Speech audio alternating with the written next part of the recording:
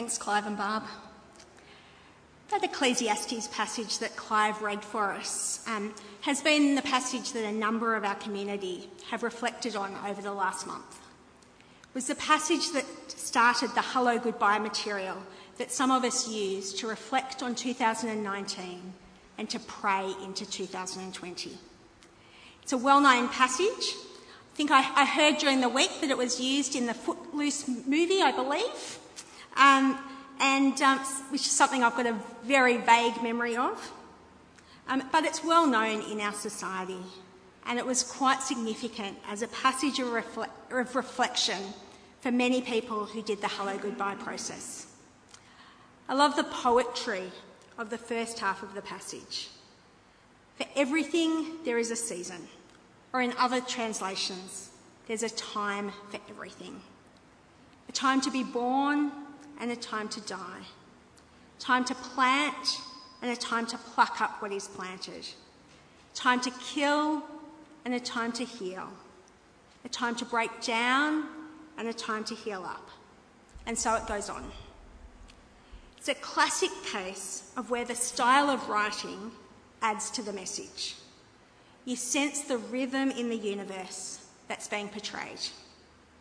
And we know the truth of it, both of how life actually is, and we also know that there are times to proactively choose one thing and other times to choose another. We know that there are seasons for things, and we know that sometimes the time calls for one thing, and sometimes the season calls for another completely opposite thing. And in that, God is in control of it all, and as a different translation of this passage says, he puts eternity in the human heart. This passage from Ecclesiastes is in the wisdom literature of the Bible. And there's wisdom in recognising the seasonal reality of life, the way in which God is sovereign in it, and the way in which we make decisions for different times with our eyes on eternity. Many of us find paradoxes a hard thing to get our head around. Wonder if you're one of those people. And lots of the lines in Ecclesiastes may seem paradoxical to us. But there are lots of paradoxes that we know to be true. I googled the concept of paradox, and here's a few things that it came up with. Our best ideas come when we're doing something else. We know that. Actions speak louder than words. People ask questions, but they don't want the answers. Paradoxes. They may be seemingly contradictory, but in fact, both things in the lines of the Ecclesiastes passage are true. And today, while keeping in mind these concepts from the Ecclesiastes 3 passage, I wanted to explore yet another two things that there are specific times for. There's a time for faithfulness and a time for urgency. A time for consistent plodding and a time for grasping the moment. As I say it, we know that these things aren't contradictions, but sometimes I think we act like they are. One of these has a sense of reliability, of rhythm and routine, of patient endurance. The other has a sense of seizing the moment, of knowing the time, of a timely, decisive action. And so often, these things feed each other. The kind of faithfulness, of reliability, of patient endurance that I'm speaking of, we have so many exemplars of in this community. Such good examples of faithful service to God and one another. I could list so many people, but just a glance around the building today will make my point. We have flowers that someone has arranged. We have musicians serving us. We had welcomers on the door, and we have morning tea prepared. Faithful service, week in, week out. the kind of constant and laying down of our lives for one another that the Bible urges us towards in so many places. But it's the other side of this seemingly paradoxical statement that I'm wanting us to concentrate on today. There's a time for urgency, for seizing and grasping the moment. And again, we have so many examples of exemplars of this in our community. Often our testimonies here are full of these stories. So here's just 3 stories of such a seizing of the moment from our congregation. Mel's mentioned that in the hall today, we've got the leftover t-shirts from Still Point, which was a time when people in our congregation were involved in praying and having a presence in Cottesloe on a Sunday afternoon and evening, in a season where there was lots of need for that in the drinking culture of our area. What a classic example of seizing and grasping the moment, the opportunity. Another 2 examples from testimonies over the last 6 months or so would be Clive and Barb Brands, who read our readings for us, stopping and helping some people who had run into car trouble while they were travelling around Western Australia. And also Chelsea, a few weeks ago, shared with us about a moment, a time where she stopped and shared about Jesus with a guy in Kings Park. Now, the 2 great examples of people seizing the moment, of taking the opportunity that's in front of them. Many of us are aware that in Greek there are 2 words for time. One is where we get the idea of chronological from, the word chronos. That is the time that can be measured, the sequential kind of time, the 24 hours in a day type time concept. And then there is kairos, which is a particular moment, an opportune time. Still Point was an opportune moment, as was the Brands stopping somewhere in country WA and Chelsea having a conversation in Kings Park. They're all examples of this kind of kairos time. The time mentioned in Ecclesiastes is also this concept of time, and the time that we heard read in the Colossians passage. There we heard, conduct yourselves wisely towards outsiders, making the most of the time. That is, making the most of the kairos moment in time, or making the most of the opportunity.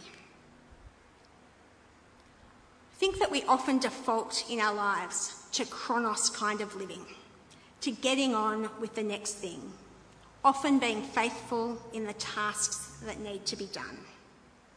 And this is important, and it's a way that we live as faithful to God and is vitally important. But so is being alert for the kairos moment in front of us, being aware of the urgency of this moment and taking it, of making the most of the opportune moment that we have right now. I think most of us have quite a paradoxical relationship with these concepts. In my experience, many older people have an acute awareness that their time on earth is getting shorter, yet at the same time also have a sense of life just continuing on as it always has, days, months and years.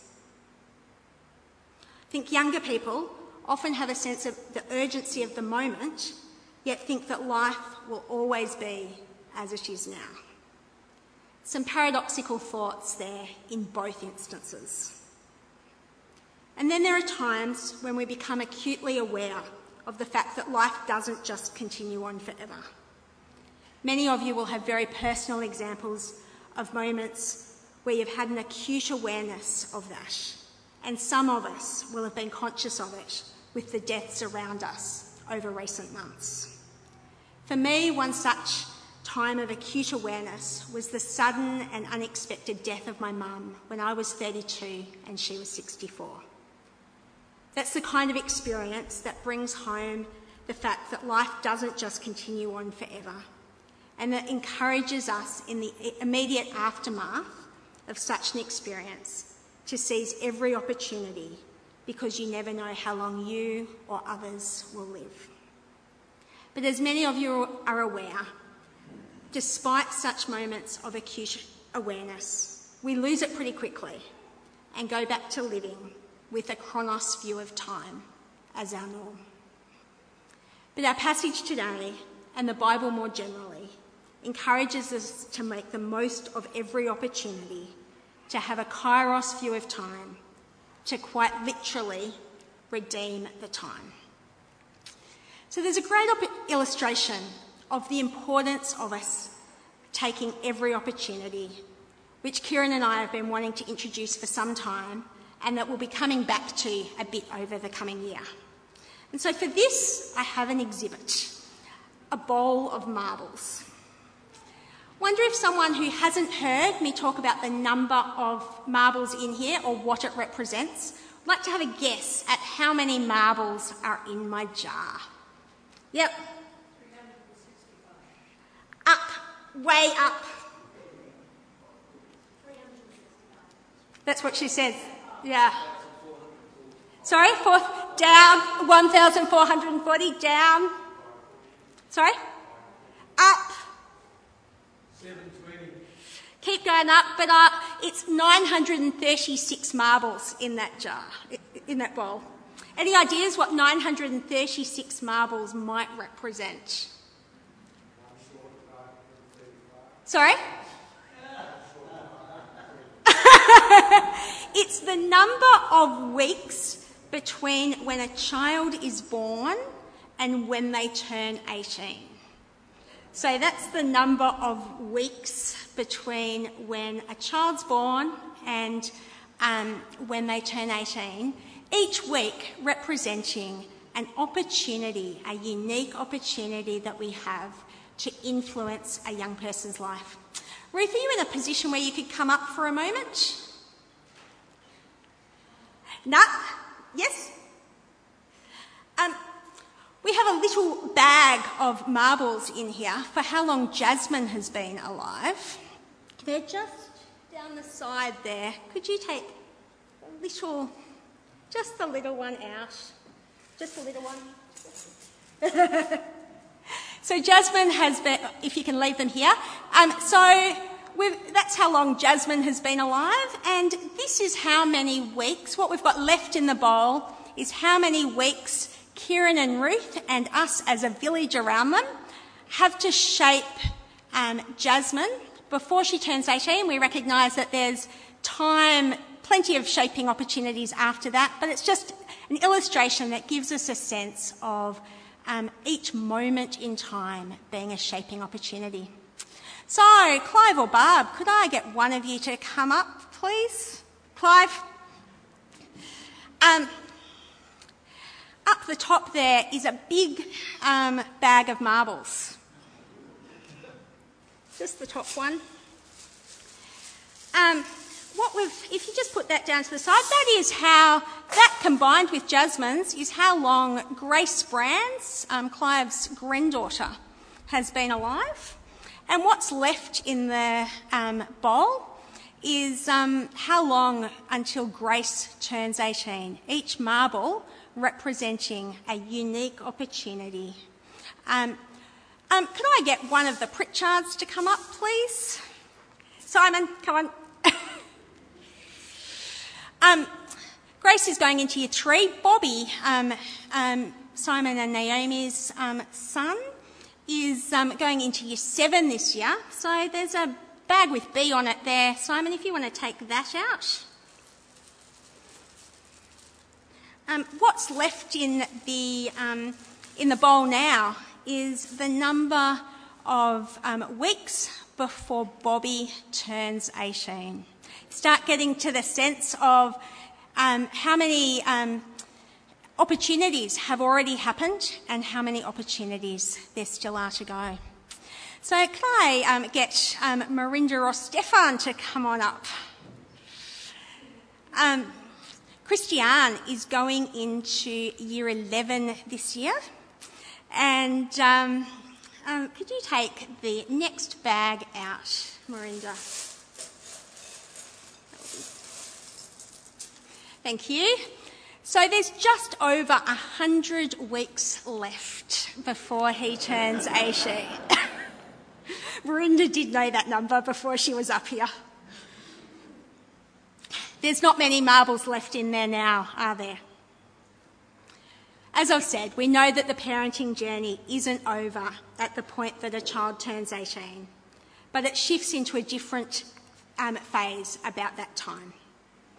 And so as parents, as children and youth leaders, and as a community, we have a unique and relatively short range of time to shape our young people in all sorts of things, including and especially faith.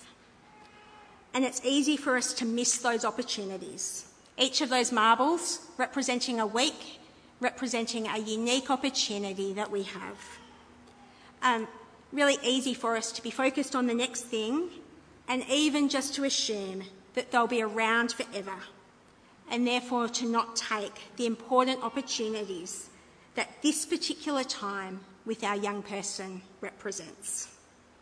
So easy for us to live in chronos time rather than to take the kairos opportunity. The people who encourage leaders and parents to reflect deeply on this concept also speak about how at each point in a child's life, it's just a phase. The 2-year-old tantrum phase, the fairy phase, the teenage phase, the learning to drive phase, and plenty more. So often when we say it's just a phase, we're saying it in terms of, it's just a phase, so let's grin and bear it and wait till it's over. This too will pass sense, and there's some wisdom in that. But the people who speak about this marble analogy say, it's just a phase, so don't miss it. That is, it's just a phase, so don't miss the kairos opportunity in this moment. This child will never be, Bobby will never be about to go into year 7 again. Christiane will never be about to go into year 11 again. And there are particular things that this is the kairos opportunity for. So let's take it. So easy for us as leaders, parents, and wider communities to assume that we have lots of opportunities and so miss the kairos moments that are in front of us, the opportunities that won't come again. We miss the importance of this moment, the urgency of taking this opportunity as the particular opportunity that we have right now, which won't come again. This is a visual analogy of a particular thing, and one that's very pertinent to us as we continue as a community to work towards growing young. But it also works in all sorts of contexts.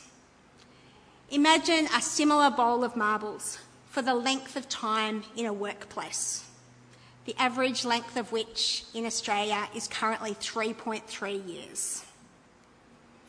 Or the length of time that someone might have as a parent in the local primary school. Or the length of time you'll be part of the art class that you're currently involved with. Or the number of sleepovers you'll have with your grandchildren. Let's make the most of the time. Let's take the opportunities that are in front of us. Let's be on the lookout for the kairos moment that we have today that won't come again in quite the same way. But what are we wanting to take the opportunity for? Well, there's probably plenty of things, but we're particularly wanting to ensure that we're taking the moments that are in front of us, the kairos moments, the time that's given to us, to ensure that our speech is gracious. That is, that it's pointing to God's grace and lived in a way that's full of grace. That we're taking the opportunities that we have to point people to the one who has made the world, who is sovereign over all, who has died that they might know life, and who has placed eternity in their hearts. And we want to do that in ways that are seasoned with salt. That is, in ways that have the characteristic of preserving and tastiness. We can know all this. We can know to look for the opportunities that we have and know to take those opportunities to share the grace of God. But we need to be in a place to do that. It's only as we keep God at the centre ourselves and as we continue to experience the richness of relationship with him that we have his grace to share.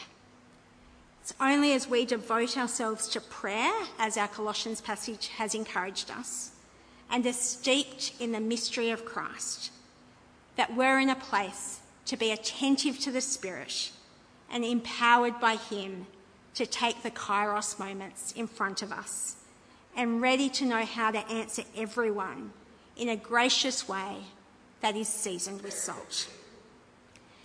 And it's only as we live into the natural rhythms of life, as God's created us, as physical human beings, that we can conduct ourselves wisely and do a good job of making the most of the time we have.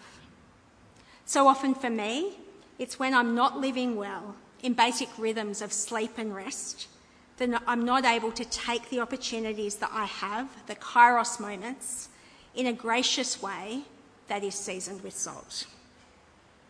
And so in many ways, it's how we live our chronos time, the regular minutes, hours and days, that shapes how ready we are to take the kairos moments that are around us all the time. Conduct yourselves wisely towards outsiders. And in lots of other places, the Bible would also say to fellow believers. Conduct yourselves wisely, making the most of the time, grasping the kairos moments, seizing the unique opportunities that you have in this season. Let your speech always be gracious, seasoned with salt, so that you may know how to answer everyone. Let's pray. God, thanks for the time that you have given us. Thanks for the chronos time. Thanks for the days, the weeks, the years. Thanks for the kairos moments. Thanks for the particular moments that you give us, the opportunities that you give us. God, I pray that you would help us to live well in the days and the weeks and the years that we have. That you'd help us to be prepared by how we live in our chronos time to take the opportunities, the kairos moments that you give to us. But I pray that you would help us to have eyes to see kairos moments that you are giving us and to grasp them and to have courage to step into them. Pray that you would give us words and actions that are gracious and that are seasoned with salt. Amen. I'm going to move the jar